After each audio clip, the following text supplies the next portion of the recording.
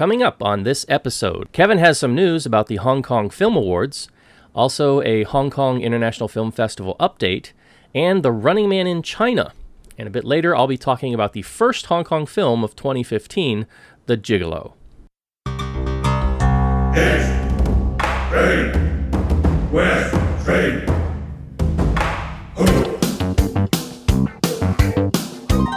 This is East Screen, West Screen with Paul and Kevin, where if films were food, they'd be full of it.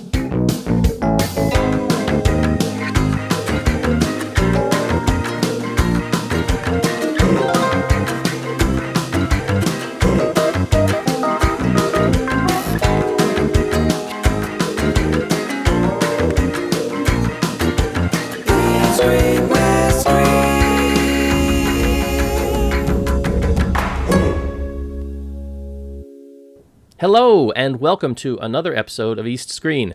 This is the show where we talk about films from Hong Kong, China, and other parts of Asia. I'm your host, Paul Fox, and joining me from his news desk at a human sushi bar in Soho is Mr. Kevin Ma. Yeah, hi. We're doing talk about the naked kind, right? Is there any other kind? I don't know, because we're close or something. Yeah. How are you, Paul? I'm fine. How are you doing, sir? I'm good. Busy, but good. All right. So if that little intro hasn't already given your censorship warnings a little bit of buzz, let it be said that we are going to be talking about a Category 3 movie a little bit later. So for the youngins in the room, things might get a little bit adult, we might say. We'll try to keep it toned down as much as possible, but we are talking about a Category 3 film in Hong Kong. These are considered softcore films to some extent, of various degrees. So we will be mentioning things for adult ears only. So if you have little ones around, you might want to save this podcast episode for a later time. Yeah, speak for yourself, Paul. We're doing a Category 3 film, and we don't have a rating on iTunes yet, so I'm going nuts. All right. Well, before we get into doing any of that, how have you been, sir? I mean, we are now in February at the time of this recording. A little bit of cold weather going on. We've got the holidays pressing down on us. Yeah, and lots of movies opening. And last week I know we covered a few new films and not enough, unfortunately.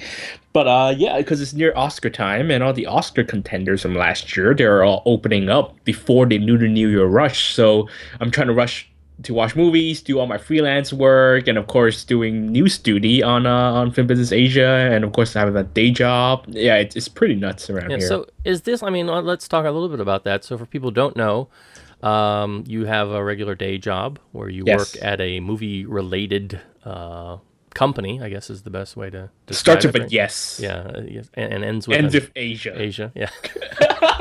So you do that, but you also do freelance reporting, and you work for FilmBiz Asia. And so is this like your peak season? Because we've got, awards both in the West and in the East going on. We've got a bunch of holiday movies coming on. I mean, do you have a peak season for news and the stuff that you do at Yes Asia? Well, a slight correction is that, Yes Asia is always continuously busy because there's always products coming out. But you're right, because in Hong Kong it's near Lunar New Year, and when Lunar New Year rolls around, people or distributors, they publish more local films or more films because people like to stay at home during the holidays.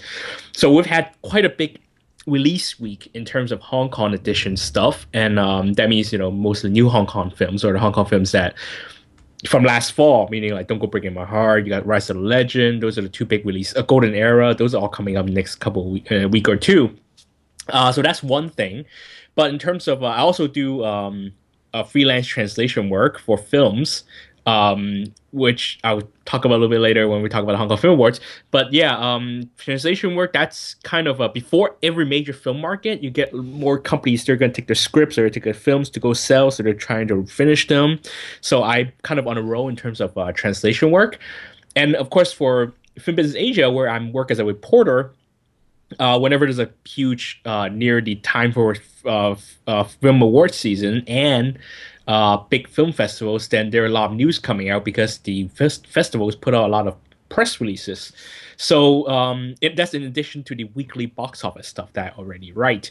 So right now there's Berlin, and then right after Berlin is Hong Kong. Right after Hong Kong is Beijing. After Beijing is Cannes, Cannes then Shanghai, and then you got the announcement for Tokyo.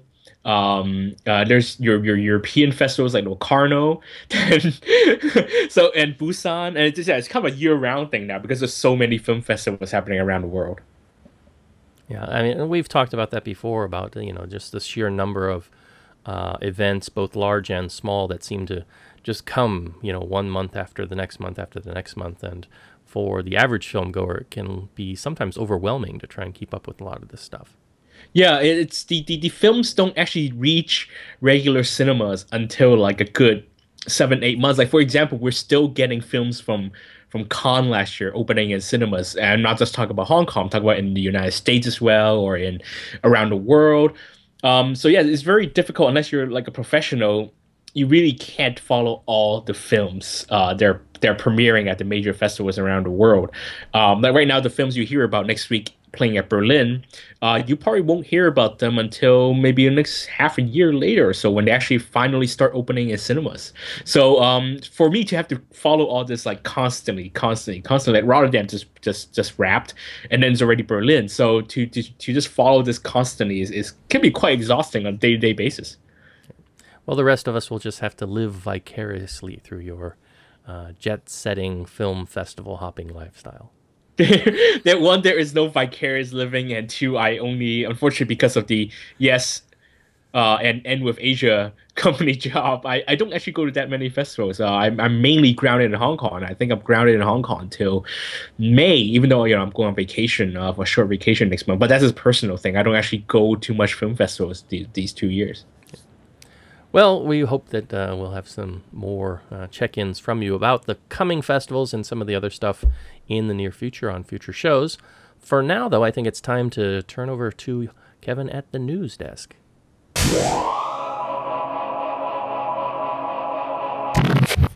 Yes, some news pieces this week, and just Hong Kong alone already got two big pieces of news.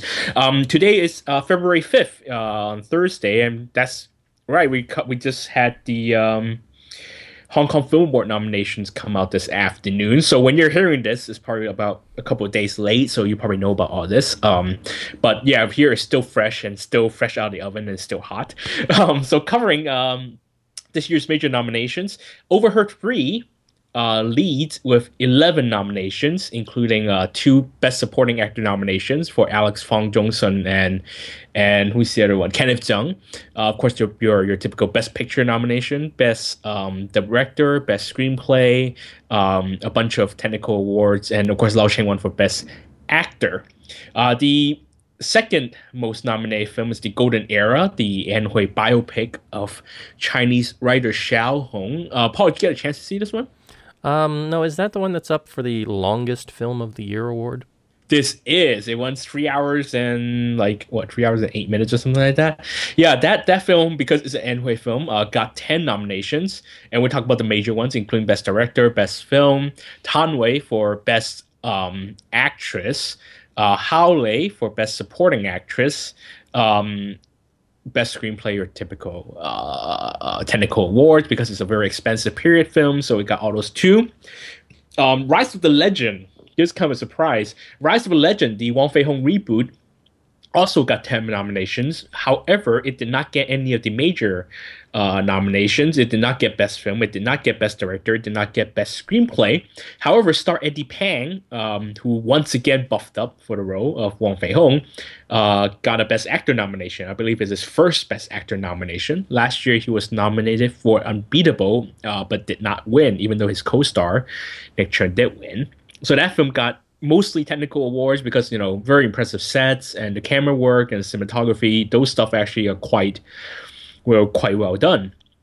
Midnight After, which won the best film at the Hong Kong Film Critics Society Awards last month, is number 3 with 8 nominations. Best Director, Best Fu Chan, Best Film, Best Screenplay, which is based on the novel, Best Visual Effects, which it also won the Golden Horse Award last year. And I think that's currently a favorite to win Best Picture because of the the momentum from the Film Critics Society. Pan Ho Chun's Aberdeen got 7 nominations, which I believe is the most number of nominations that a Pan Ho Chun film has ever gotten, because the Hong Kong Film Award Committee seem to not like Pan Ho Chun's films very much. It got 7. Nevertheless, it got 7 nominations, including Best Film, Best Screenplay. Let me look here. Best Supporting Actor, Mandat, which is a welcome surprise. A few technical awards. Best New Actor, for Jessica Choi, the woman who plays Eric Zheng's mistress in the film. But surprisingly, or perhaps not quite surprisingly, if you know Hong Kong Film Awards history, no Best Director nomination for Pan Ho Chun. Instead, that slot went to Dante Lam for That Demon Within. More surprises. Ivana Wong, who plays supporting role in Golden Chickens. I don't know if you remember. She was also in Breakup 100 as the cashier of a local cha chan tan. She alone scored 3 best new actor nominations for 3 different films: Golden Chickens, Breakup 100, and Patrick Kong's Delete My Love. And she also scored an additional Best Supporting Actress nomination for Golden Chickens, which means she's been nominated twice for the same film, and a total of 4 awards. Bit of a surprise. But she was quite. She did catch the spotlight in Golden Chickens. She has one of the best moments in the film, if you remember, the one with the Ronald Cheng cameo. So it's not. She's pretty much a lock to win that award, I believe.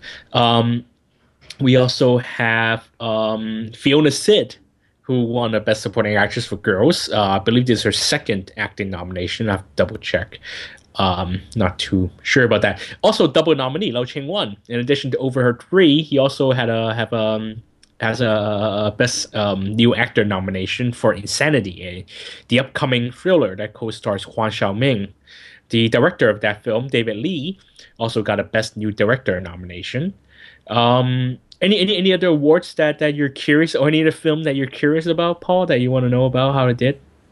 Any mention of Herman Yao? Herman Yao's Sarah only scored a Best Supporting Actress nomination for Charlene Choi, which is I think what Emperor Films wanted anyway. They were pushing Charlene's role, which is apparently quite risque for her, considering her reputation as a pop star. That film only got a Best Actress nomination. The film opens on March 5th, I believe. So just right after the nominations come out and before the actual awards.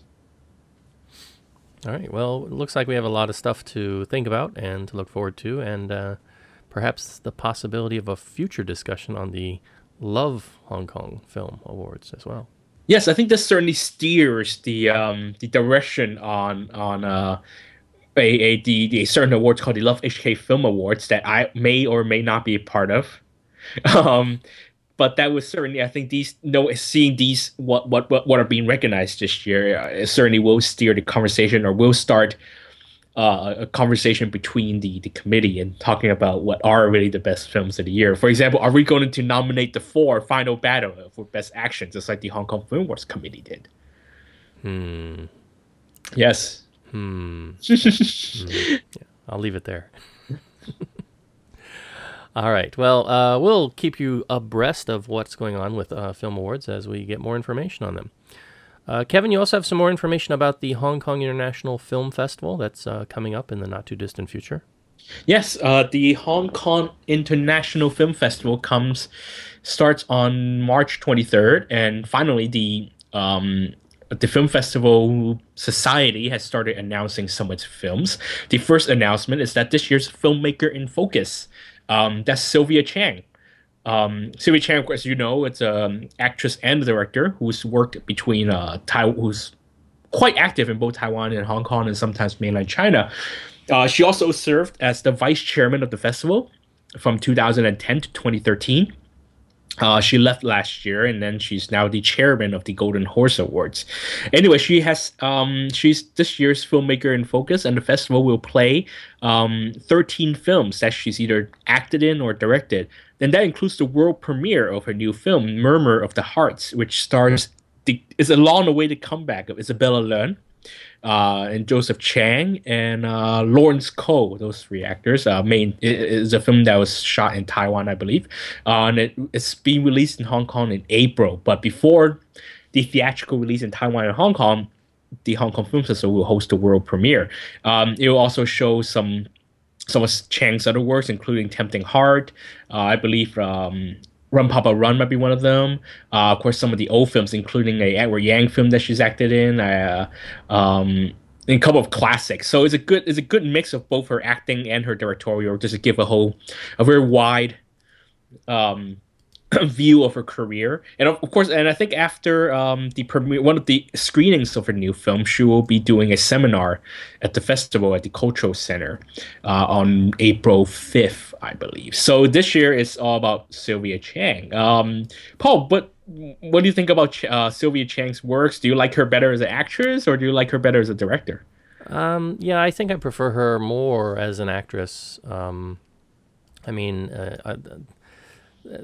that's how I sort of came into Hong Kong film, watching some of the works that she did, especially some of the comedic work, and so I always liked seeing her, in front of the camera. Though she's really got talent behind the camera too. I'm certainly not knocking her for that, but I tend to find some of her stuff a little bit heavy-handed, like Tempting Heart and some of the other ones. And I think if probably the film that I can go back to and rewatch a bit more than some of her other works is Princess D. The one that's co-directed by I believe Ellen Yuan, the director of Firestorm. Yes. Not a great film, but it was one that I always thought was very interesting with some of the themes that they were playing with in that. And it's an early film of both Daniel Wu and Angelica Lee. And Edison Chan. And Edison Chan, yeah. And Anthony Wong dances. Oh yeah, he does the tank. He's a dancing instructor in the film, right? Yeah. I quite like Tempting Heart. Tempting Heart when it came out, when I was growing up, I was in high school or middle school at the time. So, seeing that romance to love stories and to done such a realistic way, and it kind of shapes one's idea, of modern relationships. I think to watch it at that time, in that period of my life. So for me, I actually Tempting Heart is quite a formative film in my history. So I always kind of have a soft spot for that film. Yeah, all I remember was the Karen Mok and Kenichiro having hate sex, basically. Kaneshiro can have hate sex with anyone he wants. Because you know why? Because Takeshi Kaneshiro, who the hell would hate Takeshi Kaneshiro during sex? Well. Yeah, so I'm gonna get in trouble on that. It's a yeah, no. It's again for me, just the preference is I like seeing some of her earlier stuff where she's an actress, but I don't want to take away from her director ability. I think she's great. Usually I end up liking the films that she does, but they're just they tend to be a bit more artistic and deep for my taste, and perhaps I just like lighter fare. Mm-hmm. Yeah. All right, so yeah, we'll have some other. I mean, because Hong Kong International Film Festival is coming up pretty soon, just a couple of months off, and we'll have a lot of news coming out from that. And I guess you're going to be probably booking about 100 films and seeing about 20 of them, right? I like that percentage. Yeah. I thought it was going to be. I was going to book about 200 movies, buy tickets for all the movies, and then show up to maybe 10. Yeah. If I sleep well one night. Yeah, so if you're going to be in the Hong Kong area for the International Film Festival, drop us a line, and maybe you can hook up and watch a film with Kevin or miss a film with me. Yeah, come watch an indie Chinese movie or indie movie from Turkey or something. Which I did. I did watch a whole week of Turkish films last year during the Hong Kong Asian Film Festival. So don't think I won't do it. As opposed to me staying at home and just watching a whole week of turkeys. Really bad movies. All right, the last bit of news we have this week, The Running Man is a big hit in China. So my question is, Arnold making a comeback? I mean, what's up with this? I know that's a joke, right? Running Man, as you know, Paul, I hope, because you gotta be up with it with the young people, the hip. Wait, you mean this isn't the Arnold Schwarzenegger movie from the future where, No. the guy from the old host of what was that game show? I can't remember the name of it. Dude, now. that's before I was born. So Richard, his name was Richard something. He was on Hogan's Heroes. I can't do it, man. I can't catch up with you on that one. Generation gap. Nope, generation gap. No, this Running Man is the South Korean variety show, the game show. Come on, you must know. You gotta know. He's in those the guy, the star from that Korean show is in those candy commercial on Hong Kong TV right now. Huge. If it's not the My Love from the Stars, I don't know it. Sorry. Okay, don't worry. I don't watch the show either, but at least anyway, Running Man is a huge, insanely popular South Korean game show. What it does is that it hits every week. I think these celebrities go out on location, and there are set bunch of stars every week. But then each week they invite several stars and they play like these missions outdoors. So think about it as the Eric Zung game show, but outdoors, and Eric Zung actually plays the games instead of standing there and laughing at the people doing it. But anyways, a huge hit in Korea and also and even more popular in China. So of course there was going to be a Chinese remake of it, and this is an official remake, thankfully.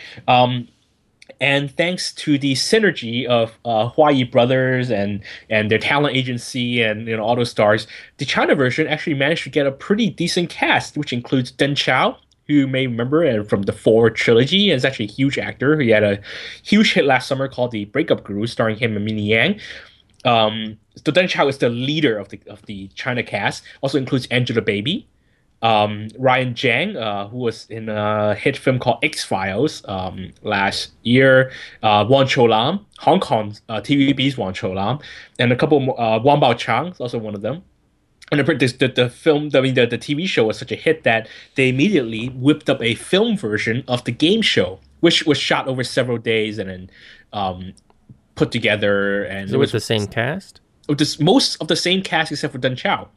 Deng Chao, I think he has scheduling conflicts, but he will be in the second season of the show. But yes, most of that cast, the TV cast, was, and in addition to a few guest stars, including one of the cast members of the original Korean version, Yvonne Shea from Tiny Time series, and I believe Lin Hong, who was in a lot of Pegasus film comedies and was former Aaron Kwok's girlfriend. I believe she's also a guest star in this version. But anyway, the film opened last week in China, and it was a huge hit. It made I'm looking at my own box office report here. Over 3 days, from Friday to Sunday, it earned 252 million RMB, which is 229 million RMB, which is 36.5 million US dollars, from about 7.14 million emissions over 3 days. So it's a pretty huge hit, and it only did slightly worse than the Chinese version of Where Are We Going, Dad, which is also the film version of a remake of a South Korean variety show that has a lot of celebrities and their kids, and they go on retreats. And that only did better because it was released during the New Year holidays, and it wasn't a holiday weekend last weekend in China, which is so for like a regular workday weekend is a pretty impressive number. So that kind of begs the question. A lot of the film people in China, they're saying, oh my god, like variety shows on the screen, but big screens are a hit now. Everyone's gonna go watch variety shows in movie theaters. Is that the way that Chinese cinema should go? And is that really healthy for the Chinese cinema industry. So a lot of debate now on what constitutes as something that can be shown in cinemas or what should be shown in cinemas. Should cinemas be a place for entertainment, or should we go back to the traditional definition of cinema, which is that films are art and that only dramatic fictional narratives or documentaries that are quote unquote worthy of being shown in cinemas be shown in cinemas. And I think that's an interesting debate, sort of. I mean, my view is that the industry is always evolving, and even just as I was looking up these box office stuff last weekend, Game of Thrones was shown on IMAX theaters in the United States. So even in the United States, even in the West, and even in Hong Kong, when we're starting to watch live concerts becoming a big thing in cinemas, or watching a stage plays have become a thing in cinemas. What is the definition of what can be seen in cinemas? I mean, it's a very interesting debate. And what do you think, Paul? Do you think variety shows, even though they're running feature film lengths, do they have a place in cinemas anywhere in the world? Well, part of me wonders why this hasn't come to Hong Kong yet. I mean, you've got a very clear Hong Kong connection with Wong Chou-lam and Angela Baby. I don't recall seeing anything about the TV show running here yet. And I would think that if the movie was equally successful, they would have already brought this over. So is there something about it that's, that Hong Kongers are averse to, or do you think this is coming in the future? The other part that is more in line with your question is the slow crawl of the emergence of reality television over here, which is starting to take hold in other channels. And that's really not a discussion for this show, but if it's going to make the jump to the big screen, that's kind of, worrying too. But I mean, I guess we've already kind of seen that with shows we've talked about elsewhere, like The Cases, and what's that other series? Not the Supernormal. The Unbelievable. The Unbelievable, yeah. Stuff like that is kind of doing the same thing, right? I mean, it's pulled from TV and put on the screen primarily because it's cheap. That's right. One of the main reasons. But the thing, okay, well, two counterparts. But first of all, about your question about the show, Where Are We Going, Dad did eventually air on Hong Kong's pay TV channel, the TV Pay Vision, and the film did get a very, very brief 1-week release. The thing is, I think Hong Kong audience are still kind of averse. They still don't like to watch Chinese, especially mainland Chinese shows. It's not very mainstream. I mean, there will always be fans of it. Like, there are always like local people who watch The Voice of China, that do singing shows, bits of it, or there'll be a bunch of people who watch the Chinese television dramas. But I think to a point of where they have to go pay to watch it in cinemas, I think that hasn't quite reached Hong Kong yet. So the Where Are We Going, Dad film, or you talk about The Unbelievable, or even the sorry, what was the other film? What was it called? The Cases. Yeah, The Cases. Yeah. None of those films actually done particularly well in cinemas, because I think Hong Kong audience still haven't, they don't have a thing for watching TV here on big screen. But of course, then we go back to what I was talking about, is that if the stage version of Frankenstein, the British show, the one that's directed by Danny Boyle, it's been playing here for half a year now because it keeps selling out. Or concerts of Japanese stars, pop star, which also quite popular here. If those are deemed okay to watch in cinemas, then what's stopping the film version of a variety show? Yeah, that's true. It's all on a screen of some size or the other.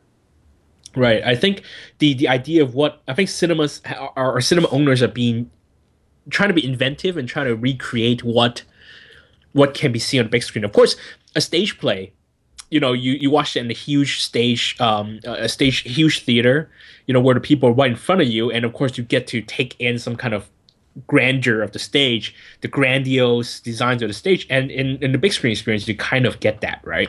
Same for concert, where watching on the big screen is almost like a decompression of the original experience, which is a much, much bigger venue. so it's kind of taking something bigger and putting it in cinema where you can kind of get it in a condensed form or a smaller compressed form. But here, it's something that was originally small screen being blown up to a big screen. So I guess that's the argument, is that something that was originally designed for a small screen, should they be blown up in a big screen? So that again kind of goes back to revealing, what these quote unquote cinema elites think about the roles of cinema. I think it's quite an interesting debate that's going on. Yeah, it kind of reminds me of some of the stuff they did in the '80s in the U.S., where they took some popular TV shows, like the original pilot for Battlestar Galactica, and I want to say they did it for the Gil Gerard Buck Rogers show, and I think they threw those up on the screen as movies, and they had like limited theatrical runs as well. I guess if they figure there's money in it, of course they're going to do it. But I mean, the main thing is with these reality TV shows or Battle of the Superstars, whatever, they're cheap to make compared to getting a film with a cast, a big cast of actors and directors and special effects and post production and all that stuff thrown in. You're going to save a lot of money if you're going to get the audience out there to go and see it.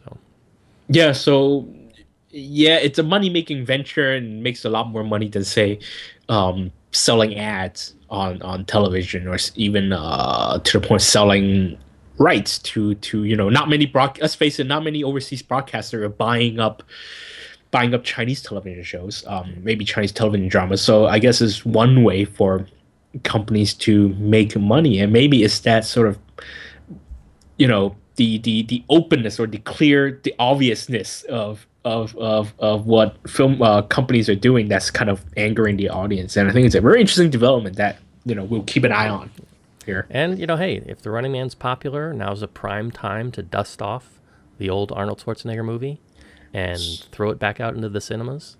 And Richard Dawson was the guy's name.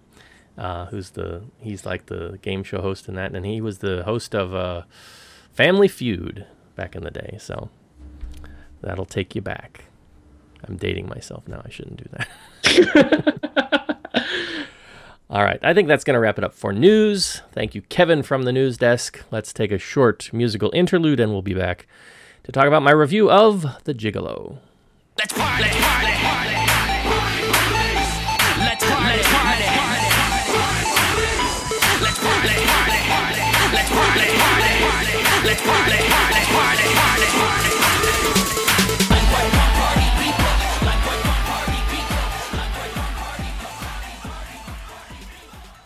Okay, so this week's film, Category 3, as I said at the start, you've been warned that we will be talking about adult subject matter for this film, so if there are little ones in the room, you might want to scurry them off or listen to this at a later time. So, The Gigolo, this is a film from director Ao Chuk-man, if I'm saying that correctly. This is his directorial debut. Doesn't have a long list of credits to his name, worked as a writer for Lan Kwai Fong 3, and so now has made the jump to the director's chair. Other names involved with the production, produced by Aman Chung, who is somebody, if you look at the filmography, has probably worked or acted in or been in some crew position on a film that you've seen at some point if you've watched any Hong Kong films in the past 3 decades. And he is the upcoming director for the Chinese New Year film From Vegas to Macau 2. So he's not the director here, he's the producer, but he's still quite active and active on some bigger films. Mainstream films, not just Category 3 stuff, as we're seeing here. So there's a little bit of mystery around this film, too. It is produced by Wong Jing's company, although reportedly Wong Jing has stepped away and kind of taken his name off from this. We don't want to get too much into the reasons why, but there's a bit of controversy around producer Wong Jing because of some of the events that happened last year during the Occupy movement and statements that were made and stuff like that. But needless to say, this movie does kind of feel like a Wong Jing movie in many ways, shapes, and forms, particularly because of some of the humor that's thrown in, and we'll get into that in turn. let me do a really quick synopsis of the film itself. So it's a pretty standard fare for this kind of thing, the gigolo, or ap wong, as the Chinese is titled. The idea is a duck king, as the idea of a duck is a sort of a male sex worker. And so Dominic Ho starts off as a secondary school student named Feng. He's young, he's well endowed, and he ends up working for his aunt's sort of PR club, which is a sort of a male-based PR club, as a gigolo, and he's doing so to just try and make ends meet, literally, as it were. And he does this in part because his mom is a single mother. His father's not really in the picture, and he's trying to make life easier for her. In an effort to become better at this profession, he seeks out a gentleman by the name of Abson, played by Pal Sin Lapman. And he is considered the king of gigolos, and he has much to teach young Feng. And as Feng rises to the top of his profession, he strikes up a relationship with a young film director named Cole, and she basically, she doesn't know that what he does as his night job, we might say. And so things become a little bit complicated when an obsessive client, played by Candy Yun Kaman, threatens to expose his secret professional life. And there's a lot more subplotting that goes on. There's a lot of sexy time that goes on. But basically, that's the plot in a nutshell. And from there, there's some twists and turns that I don't want to reveal because that would be spoiling a bit too much.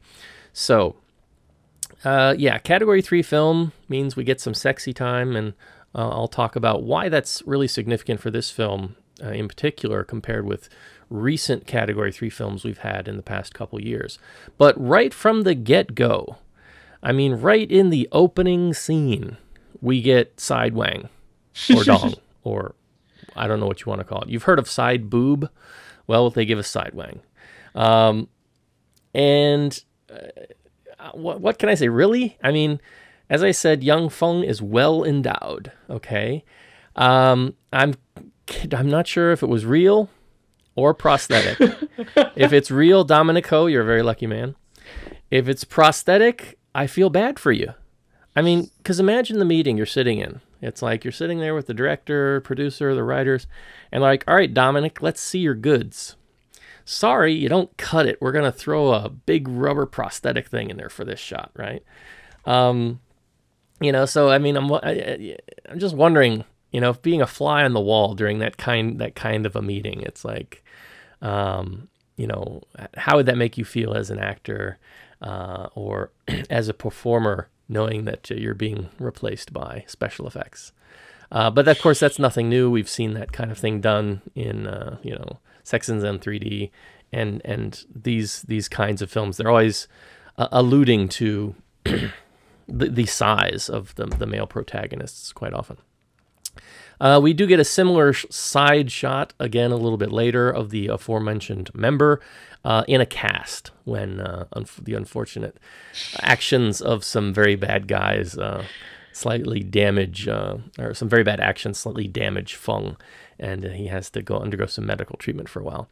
But yeah, right from the beginning, they establish this character as a successful player, kind of, very young, driving a fast car. There's kind of a Marilyn Monroe shot as he races by and, blows this young girl's skirt up, breaks the fourth wall right away with some narration, speaking directly out to the camera about his profession. But then it kind of jumps back in time. We meet the Feng character when he's young and he's in secondary school. He has a super hot girlfriend played by Jolie Fanleng, who's a mainland pseudo-model actress, I guess. And very quickly, the two of them decide to get serious. And of course, you're with your girlfriend and you're talking about, it's going to be your first time. So what do? You throw on 33D Invader.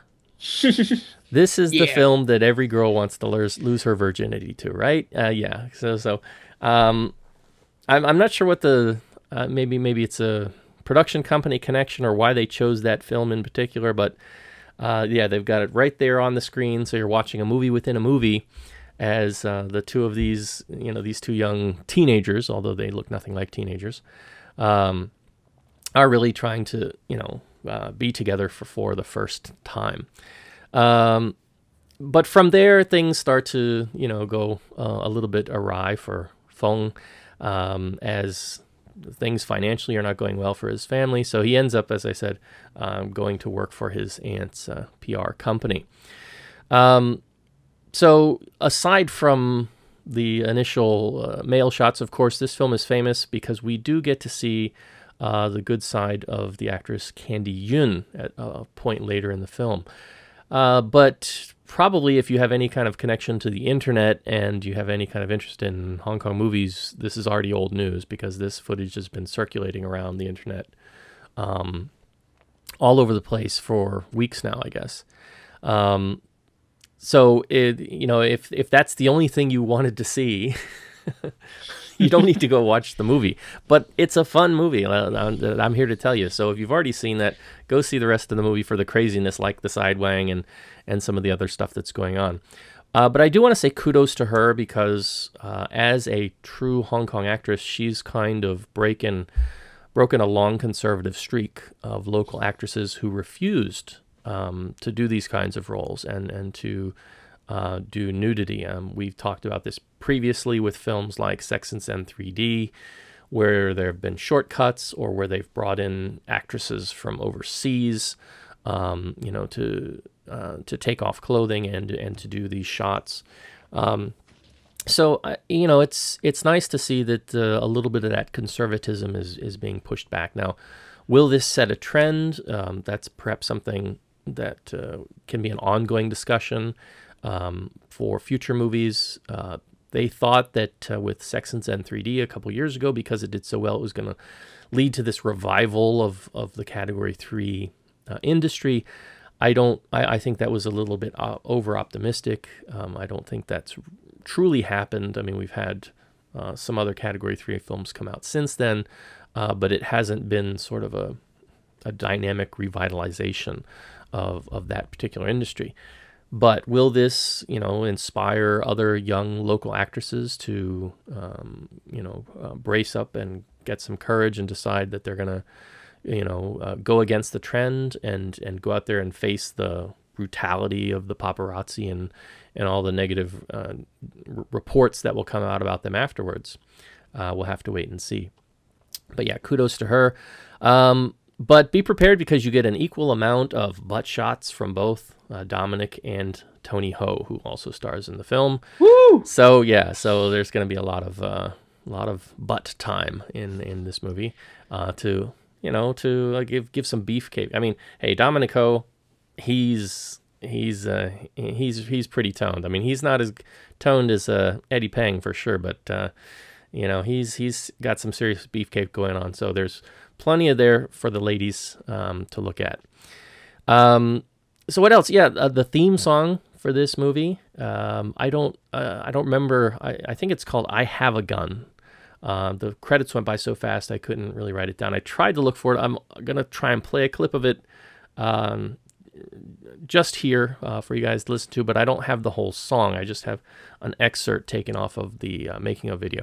But the lyrics: he has a gun, he has a big gun.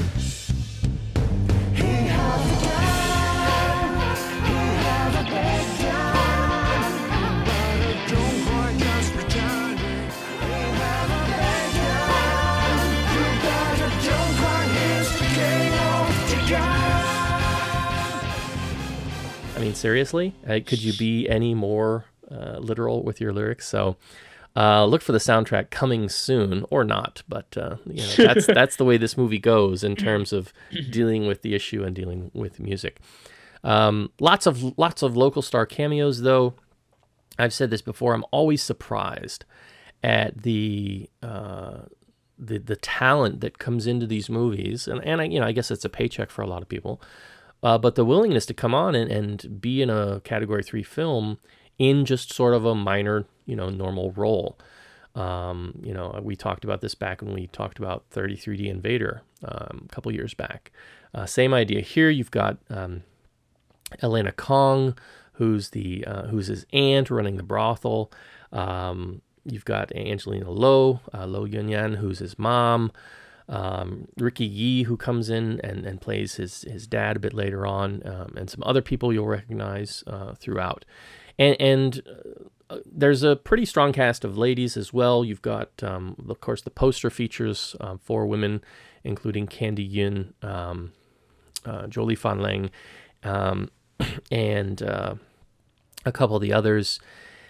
But really, the only real nudity comes from Candy Yun. They have a couple scenes where there's some sort of fragmented shots of ladies, but you don't really see actresses tied to those.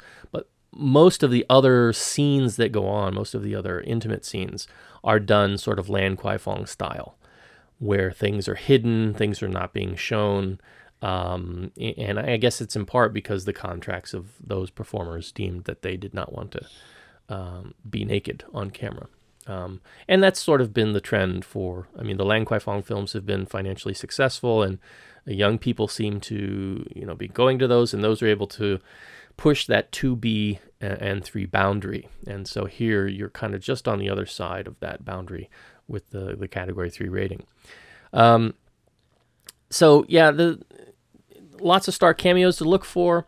The part of the issue, some of the humor that comes in different places. Some of it's funny, some of it works. So there's an opening scene where the character's talking, but then he's actually, you think he's alluding to one thing, but then he's actually talking about something else, which turns out to be quite funny. There's some scenes at the school where he's a secondary school student and he's getting bullied by these other kids. Of course, he's the good seed, if you will. But the dean of the school is a woman, and she just always seems to be hanging right outside the boys' locker room, waiting to just come in whenever some trouble starts. She's just like right there, and she has no other job just to wait right outside the boys' locker room so she can burst in on a moment's notice. Oh, she's a disciplinary person at the school, not the dean, which is why. Okay. Yeah. But even so, come on. She's not going to be in her office. She's going to be right there, right outside. No, she just want to hang out near your phone. That's something I thought they were gonna allude to at some point. They never really kind of went in that direction though. But Feng himself is too good as a character. He is like the ultimate good kid, good student. Respects his girlfriend, all that. He just, because of financial reasons, he gets sucked up into this world. And initially when he starts, for example, when he starts having clients, even though he's well endowed, he can't get it up, right? Because he's not into them. So he has to start fantasizing about his girlfriend in order to, get a reaction for his clients. There's a scene where the two of them have a pack of ketamine, or KJ as they call it, and they he's like, you want to try it? And she's like, no, I'm not going to try it. You try it. I'm not going to try it. It's kind of like the old Mikey Life cereal commercial.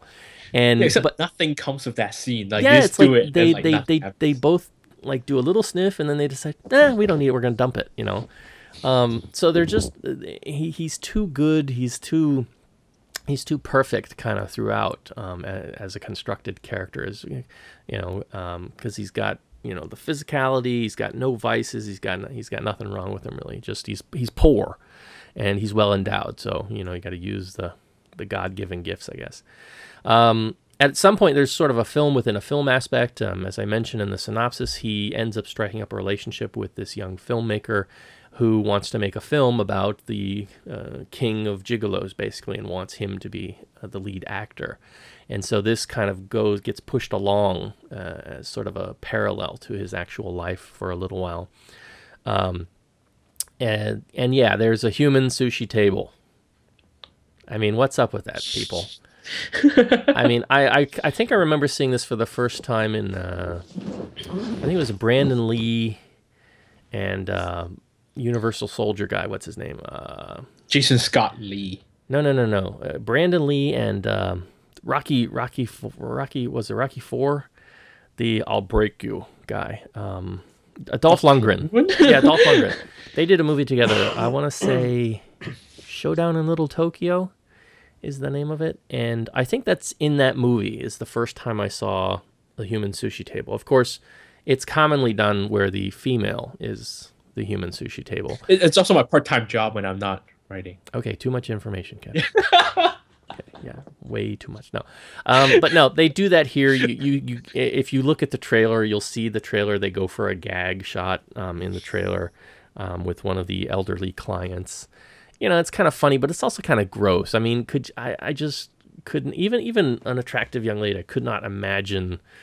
I mean, sushi is like it's so easy to get bacteria and you can get sick from. I mean, it's got to be perfectly prepared, and then you're going to take it and stick it on somebody. Okay.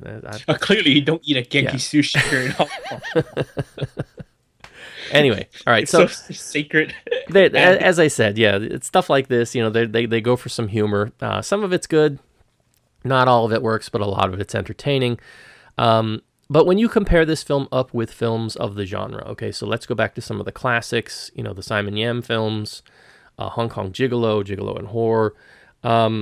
It's got a lot of the same plot beats. I mean, that at a certain point, there's the young up and coming kid. There's usually some old Ben Kenobi Jedi, who's been doing it for years, and he's got the Force and all this stuff going on.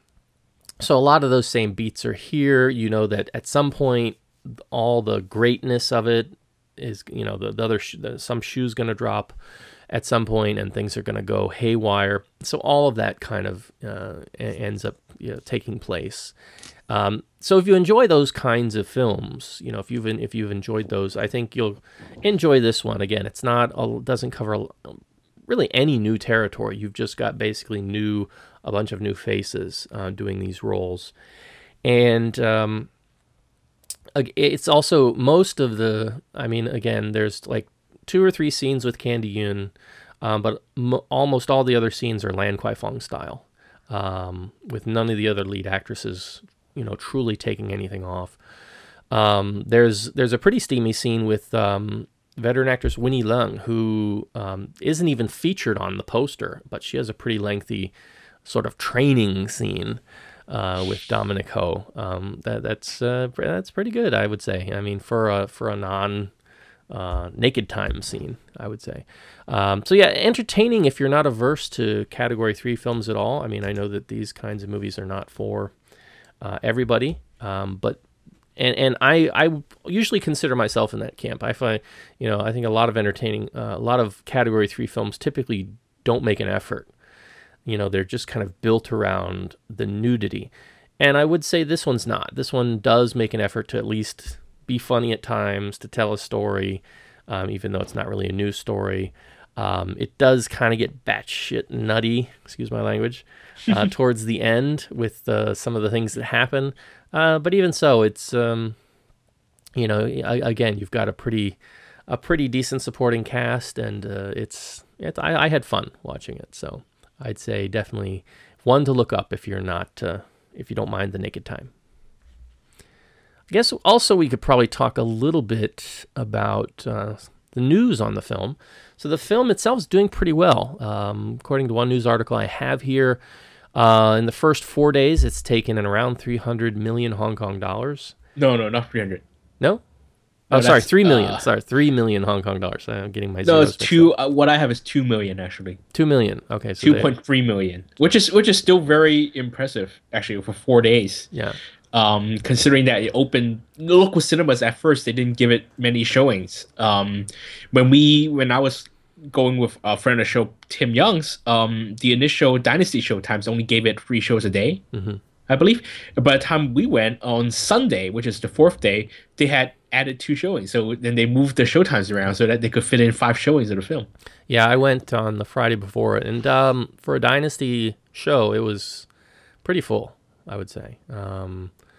Maybe not quite as full as the time we watched the Sex and Zen 3D, but pretty close. And normally, for a newly opened show at the Dynasty, especially daytime show, it's not anywhere near that full.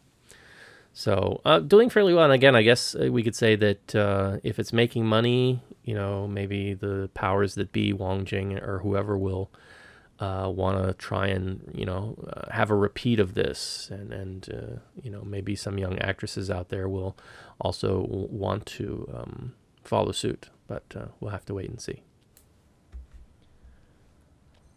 All right, I think that's going to wrap it up for this show. Any final thoughts that you have, Kevin?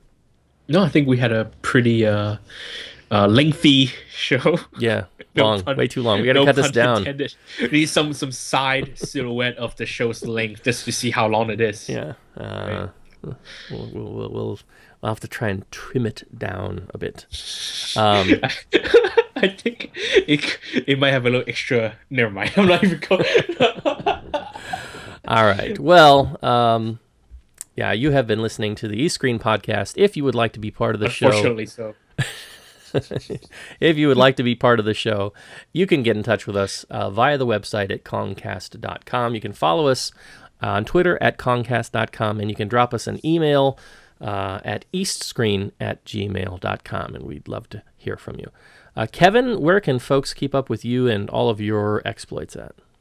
Well, for a daily feed of the latest Asian film news, come and read me on Film Business Asia, and that's www.filmbiz.asia.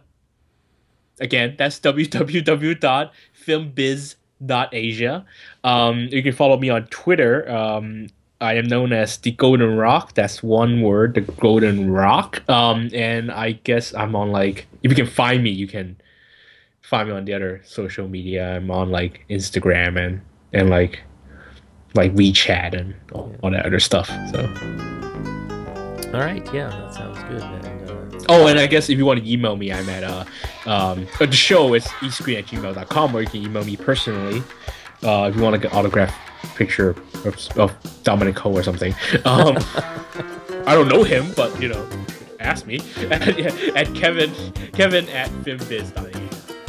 all right, so yeah, we'll have to make sure your inbox is flooded at the start of the next show.